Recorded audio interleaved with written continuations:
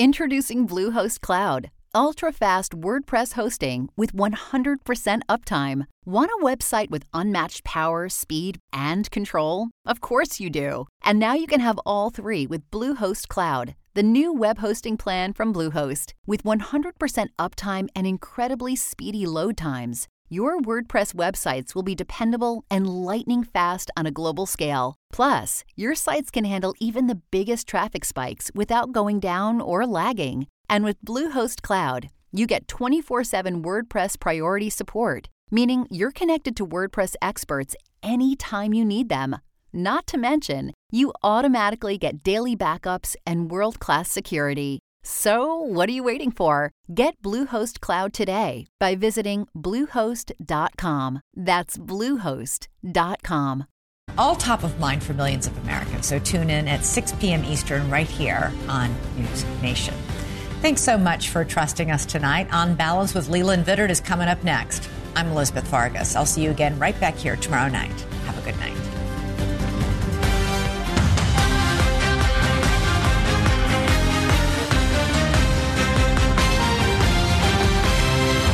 On the program tonight, climate craze. From acne to the Earth's rotation. Wait until you hear the crazy list of things blamed on climate change. Are you prepared to declare a national emergency with respect to climate change? I've already done that. Power struggle. A mask can be your best friend. Keep it private. Back in time, we've had them in our pockets, in our coats, in our backpacks. Time to bring them out again. As COVID cases rise, mask enthusiasts say it's time to bring back mandates. The real reason for demanding things that don't work. Ohio warning. No! Sorry, you can't use those. What are you talking about? Who are you? I'm your Republican congressman. A devastating ad in the Buckeye State helped deliver a strong rebuke to pro-lifers. The new warning from Republicans to Republicans on the abortion issue. Plus, crisis at camp. The New York Times reports summer camp, sun, swimming, archery, and therapy. Why so many doctors refuse to confront the harsh truths about kids and mental health. Welcome to the Ferris Show on television. First tonight from Washington. Rural Americans, it turns out, don't like being called hicks, racists, and bigots. And while that might sound so simple a caveman could understand it, many of America's political and intellectual elite do not. Few things in life represent intellectual snobbery like The Atlantic. It was founded in Boston before the Civil War. It serves as a must-read before summer parties in the Hamptons and Martha's Vineyard. So you can imagine their shock and pearl clutching over this summer's cultural revolution. It, of course, started with the Bud Light backlash, and that was just the start. Harsh criticism of Jason Aldean's country song, Try That in a Small Town, propelled it to #1 on the Billboard charts. That's for all music, not just for country. In fact, what's a new record, country music held the top 3 spots on the Hot 100 chart that week, including Luke Combs' cover of Fast Car. There were accusations about that song. People called him covering it racist as well. It was #3, Jason Aldean, #1.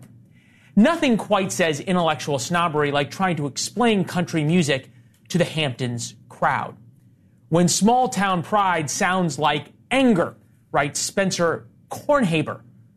Perhaps that vibe of subulated anxiety reflects the tragedy, he writes in The Atlantic, underlying the song. Small town America, decades-long economic decline, the big city problems Aldean laments. Violent crime, sedition, even fraying communal ties are in many cases worse problems outside the cities than in them. The reality is a major driver of right-wing resentment. A lot to unpack there. We'll do it quickly. So not only are small-town Americans bigots, they are backward hypocrites.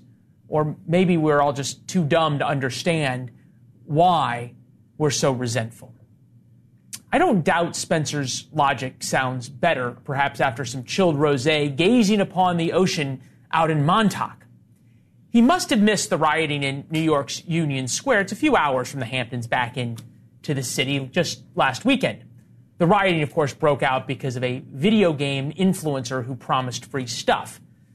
And don't worry here, Jason Aldean does it a lot better. I won't sing the lyrics, but you actually wouldn't try that in a small town. Riots over video games just don't happen in small towns. Spencer, the Atlantic author, like much of America's intellectual elite, don't get it. They don't understand small towns, really. But the political implications of the cultural revolution we are in anger them. They are scared of it, so they lash out, which is understandable. Consider Iowa. Barack Obama won it in 2008 and 2012. Once a true swing state filled with rural Democrats, it now is reliably red. From 2008 to 2020, you can see the map there. The rural counties went hard to the right, very hard to the right. Iowa City and Des Moines moved slightly more blue. Politics, as Andrew Breitbart told us, flows downstream of culture, and that's very important here. You start with culture, you get to politics. The culture of rural America, of small town America, influences politics, not the other way around. As we told you last night, the backlash against Bud Light hiring a transgender activist keeps getting worse. Sales continue to fall, and Bud Light's parent company just sold off almost a dozen brands. It's worth noting that over the past 4 months that we've been covering the Bud Light saga, not a single major voice on the left has held a Bud Light kegger in a show of solidarity or support. And in the Hamptons, nobody has ditched their rosé wine for a light beer brand that actually embraced identity politics. Out in the Hamptons, they literally don't know what to do with the growing backlash against progressive culture. The fear is real. Of course, they couldn't possibly admit that they were wrong or that they overstepped or that they are out of touch. So they look to The Atlantic for answers and to feel better about themselves, and The Atlantic provides that. While the rest of America catapults a song about small-town values to #1 on the Billboard charts.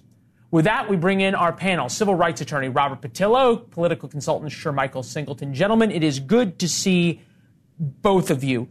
Let me just ask you, Robert, to be fair, have I identified the problem correctly?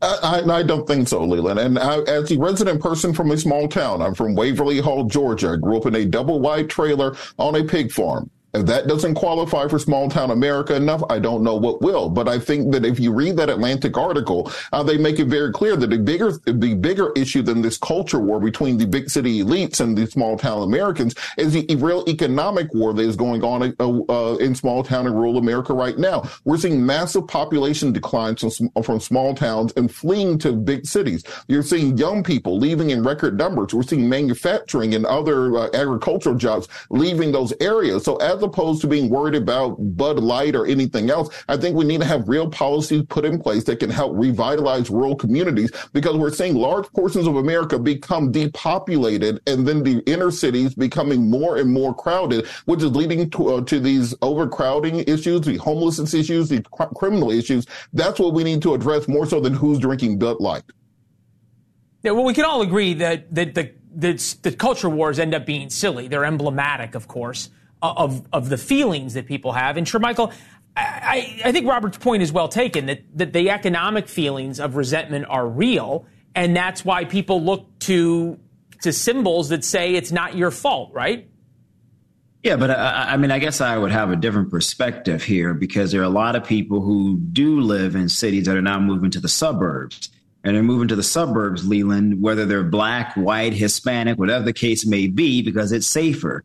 The schools are better, even if they have to drive into the city for work, because they look at examples like what you showcased in New York City, where you have hundreds of young people attacking the police, breaking property. Where are the parents, presumably working hard?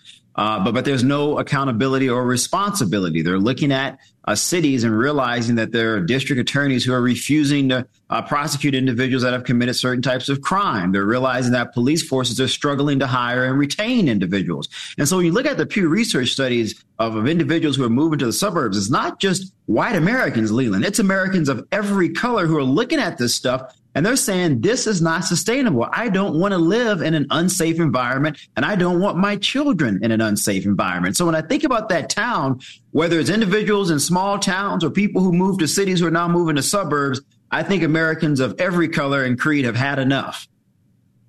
Yeah, and the polling bears that out. And Robert, you talk about the economic parts of this. Lots of new polling shows that both working class African Americans and working class Latinos are abandoning the Democratic Party over culture issues. And they feel the culture issues and the economic issues are driving them away, not towards the progressive policies. Why is that? Well, I think we've had a conservative media for the last several years that has really been pushing these culture war issues more so than policy issues. And when you say fleeing the Democratic Party, I think going from 90% to 89.8% is not exactly fleeing. Come on, Robert. Come on. It's always, come on. Don't blame the media here, okay? Really. The media follows what people are interested in. The culture, you're saying that the media created the culture war. No, the culture war is because people feel a certain way. They're tired of being called racist and bigoted. And the media covers that. And the media didn't all of a sudden make Jason Aldean's song #1 on the Billboard charts. Listeners did. Look, Leland, how many people do you think who are upset about Bud Light having a transgender person talking about beer actually know a transgender person to actually be angry about it? They see these things in conservative media, which tells them that this is the new enemy. This is the point that I'm trying to make, that I wish the media spent more time talking about many of the economic issues that are affecting communities, about creating jobs, about creating opportunities, about bringing back manufacturing, about fixing our broken education system, about providing universal health care. If they talked too much about that as they talked about transgenders drinking beer, you would see very different polling. This is the new sensationalism that Republicans create because they don't want to talk about the actual economic policies that they are putting forward. And this is why the entire Republican primary has devolved into basically a podcast on Twitter instead of talking about actual issues. What is Tim Scott's plan to deal with Social Security? What is Nikki Haley's plan to deal with the infant mortality in America? We hear more about these cultural war issues on the right than anything policy-based. Yeah, sure, Michael, I'm going to push back. I mean, look, we can go to Tim Scott's website and look at his positions on economics. I do agree with Robert that people are concerned about economics, education, healthcare, transportation, et cetera. But let's be honest here. There are mainstream outlets that do teeter to the left who are, promoting these different lifestyle choices or different choices. Because some folks say it's not a lifestyle. I want to be correct here. And when you do ask people of color who are traditionally socially conservative, how do they feel about these issues? They vehemently disagree. There's enough survey studies and polls on this. When you ask them the definition of a woman and the definition of a boy or a man, and can those things be intertwined, they will absolutely reject. So I push back against this notion that this is being peddled by conservatives. People of color have made it very clear. We don't have an issue with a grown adult making decisions for themselves. But as it pertains to children, we're against that. Most of us are. And Robert knows this, being a Southerner. As it pertains to mixing up definitions of biology, that's always been understood since the early dawn of civilization. Most of us are against that. These aren't new phenomenons, Leland.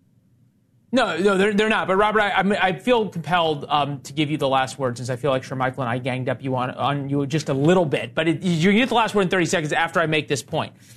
Why have we not seen the left, and I'll use that pejoratively, come out and support Bud Light? Why is there none of these activists, none of the groups that we've seen about talking about equity and inclusion, all these things, out throwing Bud Light keggers?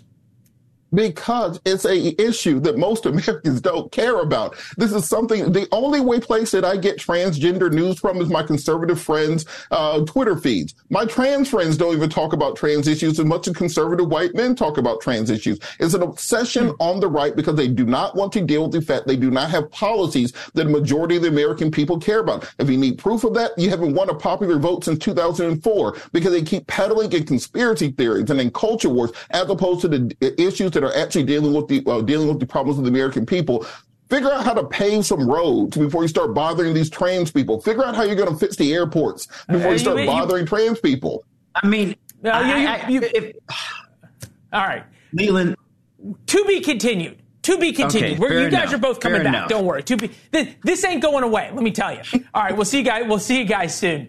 This Friday, we're live at the Iowa State Fair. Speaking of Iowa, special editions of Morning in America on Balance as well. A couple presidential candidates will be there with us as we eat funnel cake and talk politics. What could be better? President Biden raised the stakes on climate change and global warming yet again in an interview with the Weather Channel. So you've already declared that national emergency? Well, in the practice, you got a bug on it. Oh, thanks. Appreciate it. So you've already declared that national emergency? Practically speaking, yes. Yeah. Uh-huh. And reasonable people, of course, can agree the climate is changing. It's just undeniable. Beyond that, there's a lot of disagreement, especially about what to do about it and whether humans themselves can change the climate. And whatever we're going to do is going to make a difference. We've figured out one reason we can't agree on how to confront this real problem of climate change. According to a recent article by Addison Smith, climate change will lead to inevitable loss of summer vacations. The media has also been reporting an astronomical number of lives will be lost to shark attacks. The Earth will not rotate as quickly because of climate change. The southern border crisis, we're told, is going to get worse. And this was a new one. Evidently, if you have acne these days and it's getting worse, blame climate change for that too. And it doesn't stop there. As we told you a couple of months ago, thanks to climate change, we may finally uncover the truth about the Loch Ness Monster. It's pointless hunting for an animal that has 24 miles of water to hide in. Drain the lake. I see the monster! Nay! 'Tis merely Loch Ness High School's discarded homecoming float. No way! Aberdeen rules!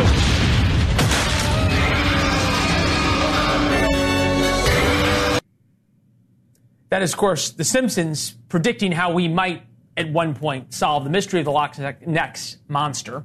The idea, of course, is that the heat will cause the water in Loch Ness Lake to evaporate, draining Loch Ness, and the truth will finally be revealed.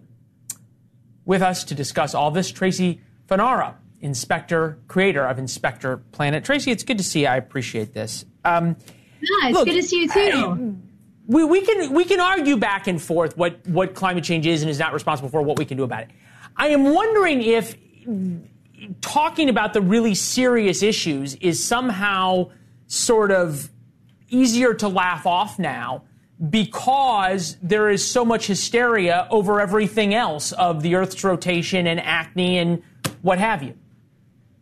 Well, I will say that extreme headlines are really dangerous. I mean, it makes people think that they can't do anything about climate change when there's so much to be done. What's the most important thing to you? Like, in your life, what is the most important thing? Wow, I have never had anybody turn the tables just this quickly. I think you would have to say the love of family, but you talk about there's so much we can do. Okay, the Inflation Reduction Act, what President Biden calls the most aggressive, biggest climate change bill ever signed, ever dealt with, the biggest climate program to reverse climate change ever in history. $1 trillion of money that we don't have spent. And in the best case scenario, according to the United Nations climate model, it would lower the temperature on Earth by 1/4 degree. And everyone keeps saying there's so much we can do about it. I'm wondering if that kind of idea isn't part of the problem. I mean, here's the thing. You think 1/4 degree isn't a lot. It doesn't sound like a lot, right? Until you look at the impact that just 1 degree had for a short period of time on coral reefs and how important coral reefs are to our economy and the ecosystem. And the reason why I asked you what the most important thing is because it's always health. You might not realize it until it's threatened. So it doesn't really matter what your thoughts are on global warming and climate change.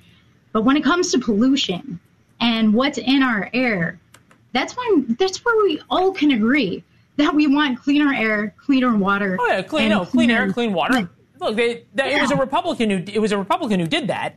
Thinking about Richard Nixon, one of the few decent things. Yeah, he actually turned it down, but Congress pushed it through. Yeah. Climate is now a culture war issue, and this was in the New York Times. True greed is still a major factor in anti-environmentalism, but climate denial has also become a front in the culture wars, with right-wingers rejecting the science in part because they dislike science in general and opposing actions against emissions out of visceral opposition to anything liberals support. And what I keep going back to this part of the culture war is that it's kind of half a sentence, right? Because there's absolutely zero room given to those who say 2 years ago we were told, hey, just get a COVID vaccine and you're not going to get COVID. Science changes. Right. There's lots of different explanations for this. And it seems the farther we get down in the discussion about climate, the less humility there is among scientists for how they might be wrong. Yeah, it's interesting because science is always evolving. It's always building on itself. And it's hard to understand that what we understand at one point might just be a jumping point for the next phase of understanding. But when it comes to climate change and the amount of decades that it's worked on, I think that we're seeing people double down so much because we're just getting more and more evidence that shows our contribution to climate change. But I don't think it's fair to say that Republicans don't support, science and climate science, because I haven't found that to be true. I've found that, especially in Florida, where environment impacts us so acutely every single day, our economy depends on it. I mean, we all come together when it comes to environment. All right. It was good seeing you. Thank you very much. You said it about health. There's something to that. I can vouch for that. It's good to see you. Thank you. It's good to see you. Speaking of health, sometimes a headline just grabs you. Really, and this headline did us, because it's only about half the story. The other half, for some reason, you can't talk about. For example, from yesterday's New York Times, summer camps, sun, swimming, archery, and therapy. During the pandemic summers, many camp directors say campers arrive with mental issues of severity they had not seen before, exceeding the capacity of counselors in their teens and 20s. Kelly Recibo, the director of Camp Eagle Ridge in McAllen, Wisconsin, recalled a single night in 2021 when she and her mental health specialist tag-teamed back and forth for hours, addressing problems that included suicidal ideation, eating disorders, and binge drinking. It's shocking. It is true. But despite the mental health crisis among teens and young adults, there appears zero interest by doctors or the New York Times to discuss the root cause of it. Dr. Coria Baer, former chief medical officer for the New Orleans Public Schools and now assistant professor at LSU, is one of the few who will honestly discuss the problem and joins us now. Doctor, it's good to see you. So much of the conversation about mental health appears to revolve around what kind of drugs to give kids and telling kids it's okay to admit mental health issues. Are we being honest enough about why this is happening and, I'll say it, addressing the root causes? I think that people are not being very honest about it. And the reason why is because, one of my other accolades, quote unquote, is that I'm the chief medical officer of Dillard University. And we're doing so much right now trying to address a lot of these mental health issues. Across the country, the American College Health Association stats show, and even anecdotally for me, at a university, we would have 5 to 10 patients a year that would have anxiety or suicidal ideations. And now in the last 15 years, I might have, 15 a week of anxiety and one a week of a suicidal ideation. These numbers have jumped up so high and so quickly. We think it has a lot to do with FOMO, fear of missing out. And why do you know about FOMO? It's because of the phones. It's because of all of the overexposure and all of the over-information that children get at a very young age. I didn't know what Louis Vuitton was when I was 16 years old. But if you ask a 9-year-old right now what that is, they're like, oh, yes, I have to get my latest shoes or my latest bag. They have too much information and they cannot distill it down to what they need. It's overwhelming. They don't know what they don't know. They don't know what they should know. And then they get anxiety because anxiety comes from the future. You don't get anxiety about the past, and you don't get anxiety and all these depression about the present. You get it because you have anxiety about what's going to happen. And if you don't know what's going to happen, then it makes you nervous. I'll give you a prime example. I have a 9-year-old daughter, and she went to sleepaway camp. This is also anecdotal for me because she went to sleepaway camp for the first time. They didn't have air conditioning, by the way, which taught her how to be tough. But I will tell you that it was like there's so many kids with anxiety at the sleepaway camp. And so this is something that we have to deal with, but we have to deal with it with our children and taking away some of the exposure that we're not regulating right now that's causing all these issues.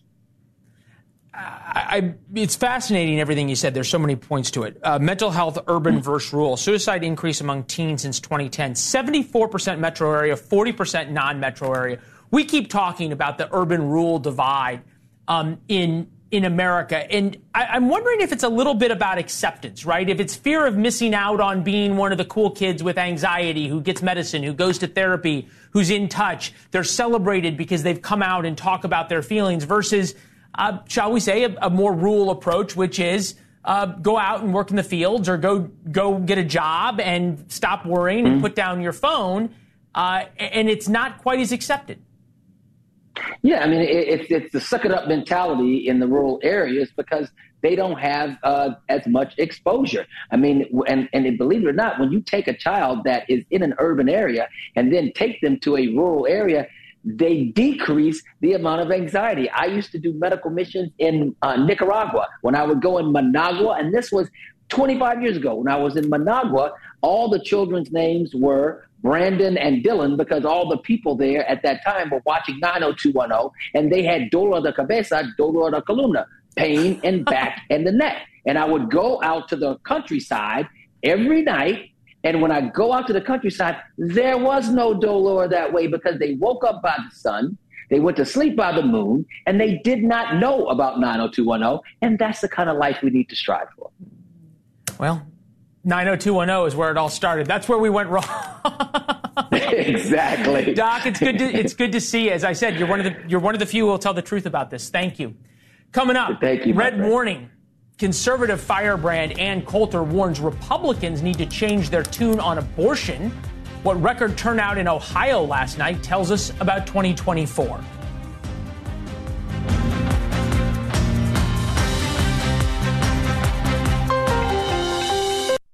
Do you have a condom? Yeah. No! Sorry, you can't use those. What are you talking about? Who are you? I'm your Republican congressman. Now that we're in charge, we're banning birth control. This is our decision, not yours. Get out of our bedroom. I won the last election. I'm not going anywhere. I'm just going to watch and make sure you don't do anything illegal. August 8th was the date on the ad. Turns out this ad played a big role in last night's special election in Ohio. It led to devastating results for Republicans. Late results showed the pro-life ballot measure losing by 13 percentage points, 56 to 43. The roughly 2.8 million votes cast dwarfed the 1.6 million ballots counted in the state's 2022 primary, which included races for governor, the U.S. Senate, and the U.S. House. In other words, 1 million plus more voters came out to vote on a ballot measure in August related to abortion than they did in the state's primaries. That is stunning. Conservative firebrand Ann Coulter tweeted, "This is the change hearts and minds phase of the pro-life movement, not the, quote, make every Republican lose by pushing abortion restrictions phase." Again, stunning. Lauren Wright is here, professor at Princeton University in politics and public affairs. You kind of predicted this. Well, I think a lot of people would tell you this is not surprising. When we ask most Americans about abortion on a single issue basis, the majority want legal abortion. And by the way, in Ohio, it's almost 60% support for legal abortion. And so Ann Coulter happens to be right. It's a practical argument, and it's absolutely true that if you alienate people and push for certain policies, you're not getting the full loaf, if you will. You're getting absolutely nothing. You're not even getting your preferred policy or something closer to the middle. It's really a misconception. Ann Coulter wrote a piece that said states with recent ballot measures on abortion: Montana, Kansas, Kentucky, Michigan, California, Vermont. 6 ballot initiatives expressly on abortion. The pro-life side lost them all. Yep. Yet, for as extreme as pro-life can be and saying absolutely no abortion from the time of conception, The Democratic side goes equally as extreme, right?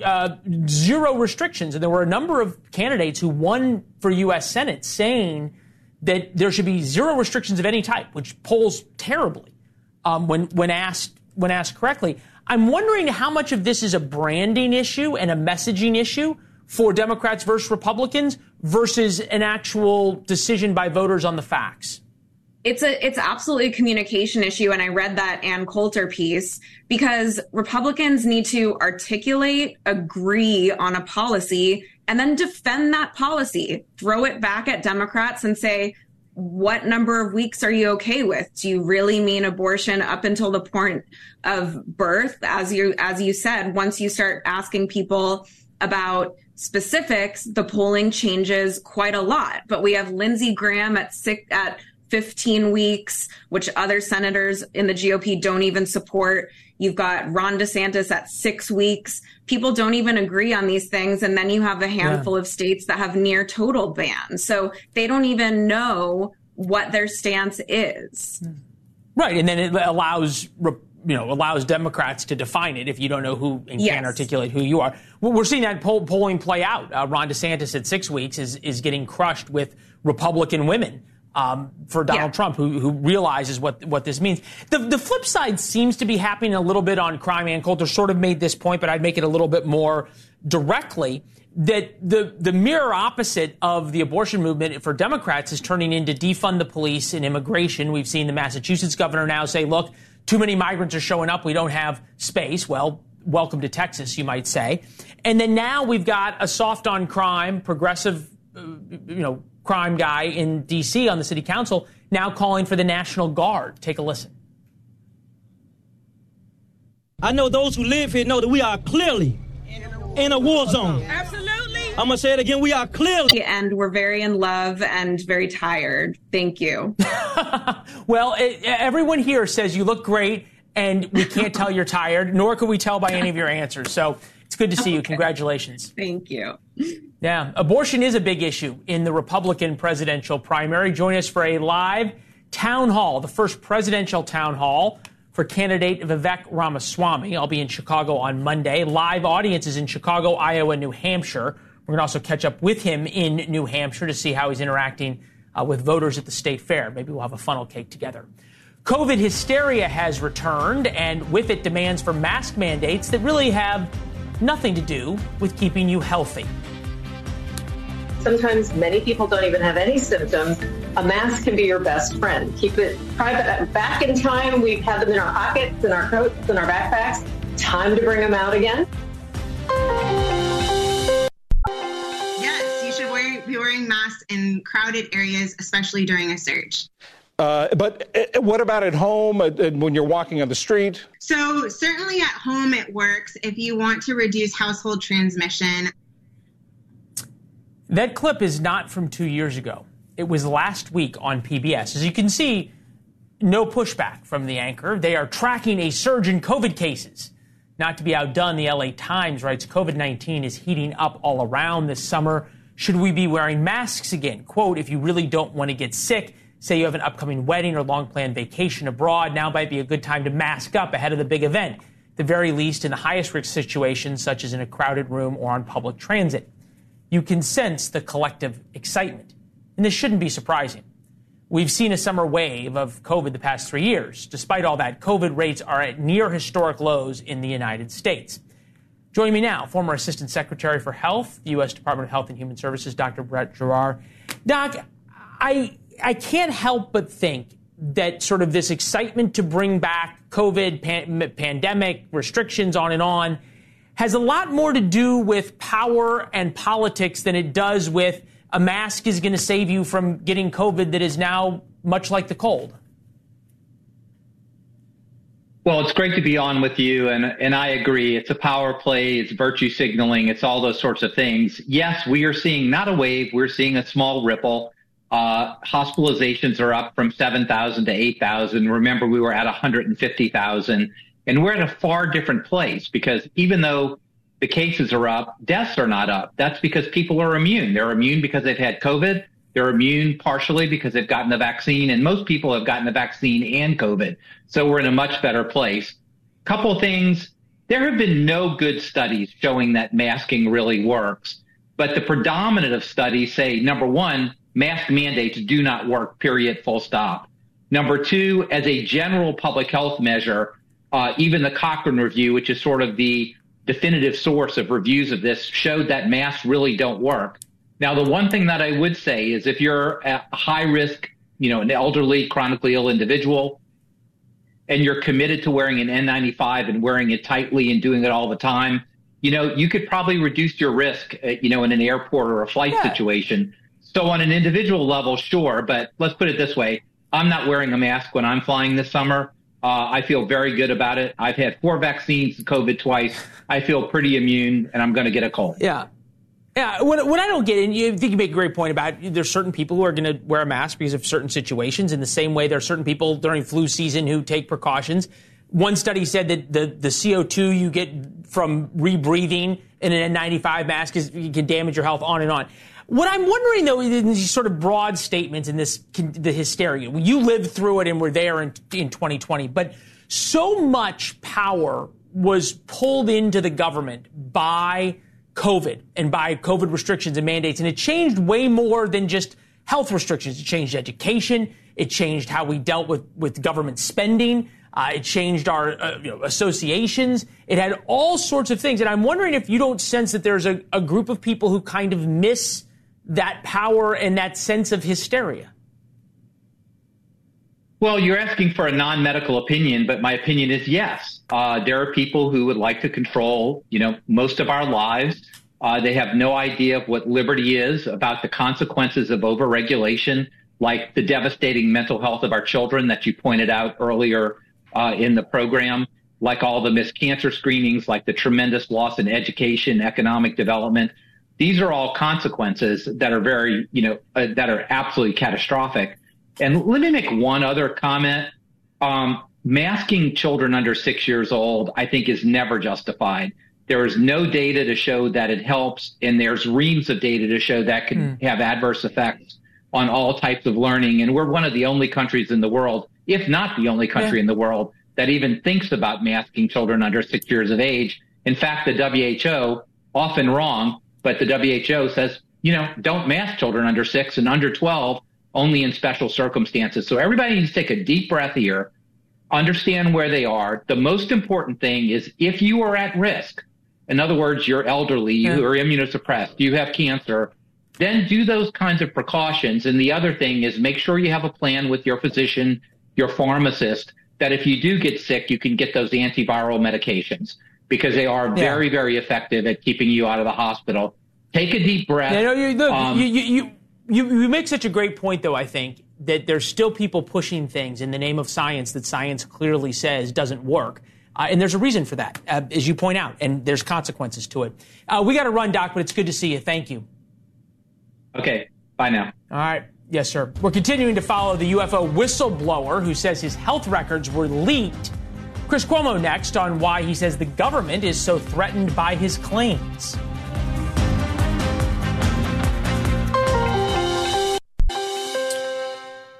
We're getting some new information on the UFO whistleblower and his history of struggling with mental illness. Chris spoke last night with investigative journalist Ross Coulthart. Here's some of that interview. When I asked him whether there was any dirt that anybody could drag out to try to discredit him, he barely thought this was worth mentioning, but he acknowledged that he'd suffered from PTSD. The intelligence community and the Defense Department clearly accepted that there was no issue because he was allowed to keep his security clearance. Okay, so Chris, I guess there's two issues here. One is the issues that the whistleblower has had in the past, and then two, why all of a sudden we're learning about them now, and The Intercept got, I guess you could, what did you say, opposition research sort of got dumped all of this information. So you have how and why, okay? My concern about how is that it came from the government. The Intercept says, no, we filed a FOIA request. Now, Dave Grush has said through Ross to us and in our independent reporting today that he spoke to authorities involved in the office and that he was led to believe that nobody had made a FOIA request. Maybe they got it wrong, and The Intercept did file a FOIA request, and that's how they got the information. Fine. In The Intercept's piece, they also talk about speaking to a colleague of his. Well, what colleague would know about his health records?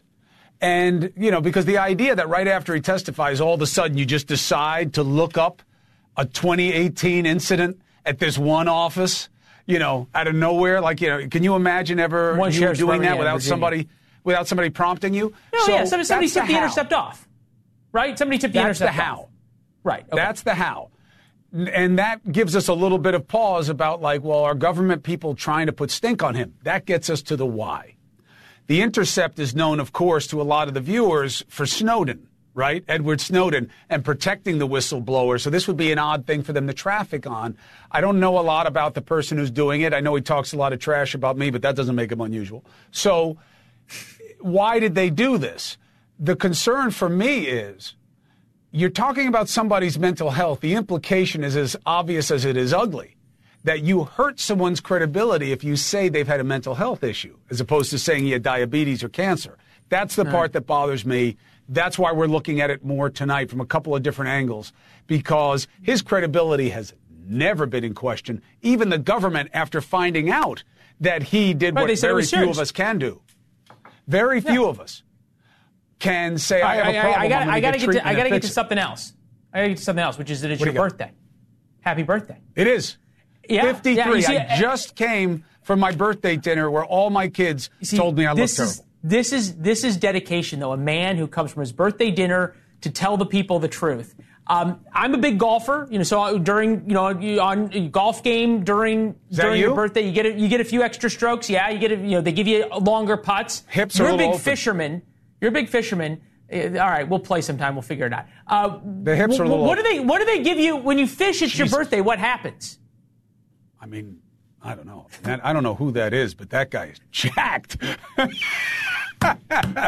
don't give me anything. I'm so ridiculously pretty good for 53, blessed. Buddy. Is that Photoshop? I mean, I'll tell you what. What is that? It's absolutely. It's Photoshopped. It's color corrected.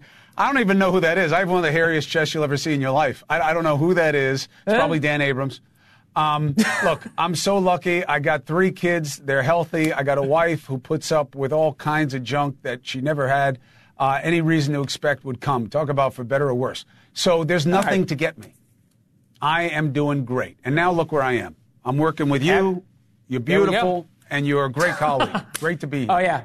Yeah, well, it's not going to get you any strokes on the golf course. Happy birthday. Happy birthday. Have a great show. We'll see you soon. Back with some thoughts in a minute. Be careful about the hips. The hips were very open. Very open, the hips. He's been told that before. What exactly happened to $500 million of Civil War gold? 3 treasure hunters say they have proof the FBI stole it. The FBI says, wasn't us. That's tomorrow.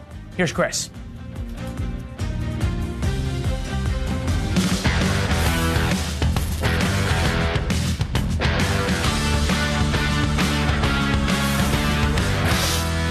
All right, it's Chris Cuomo. It's Wednesday. We're live. So what do you say? Let's get after it. We're following this developing story. Last night, we broke news that mental health records for the UFO whistleblower David Grusch have come out.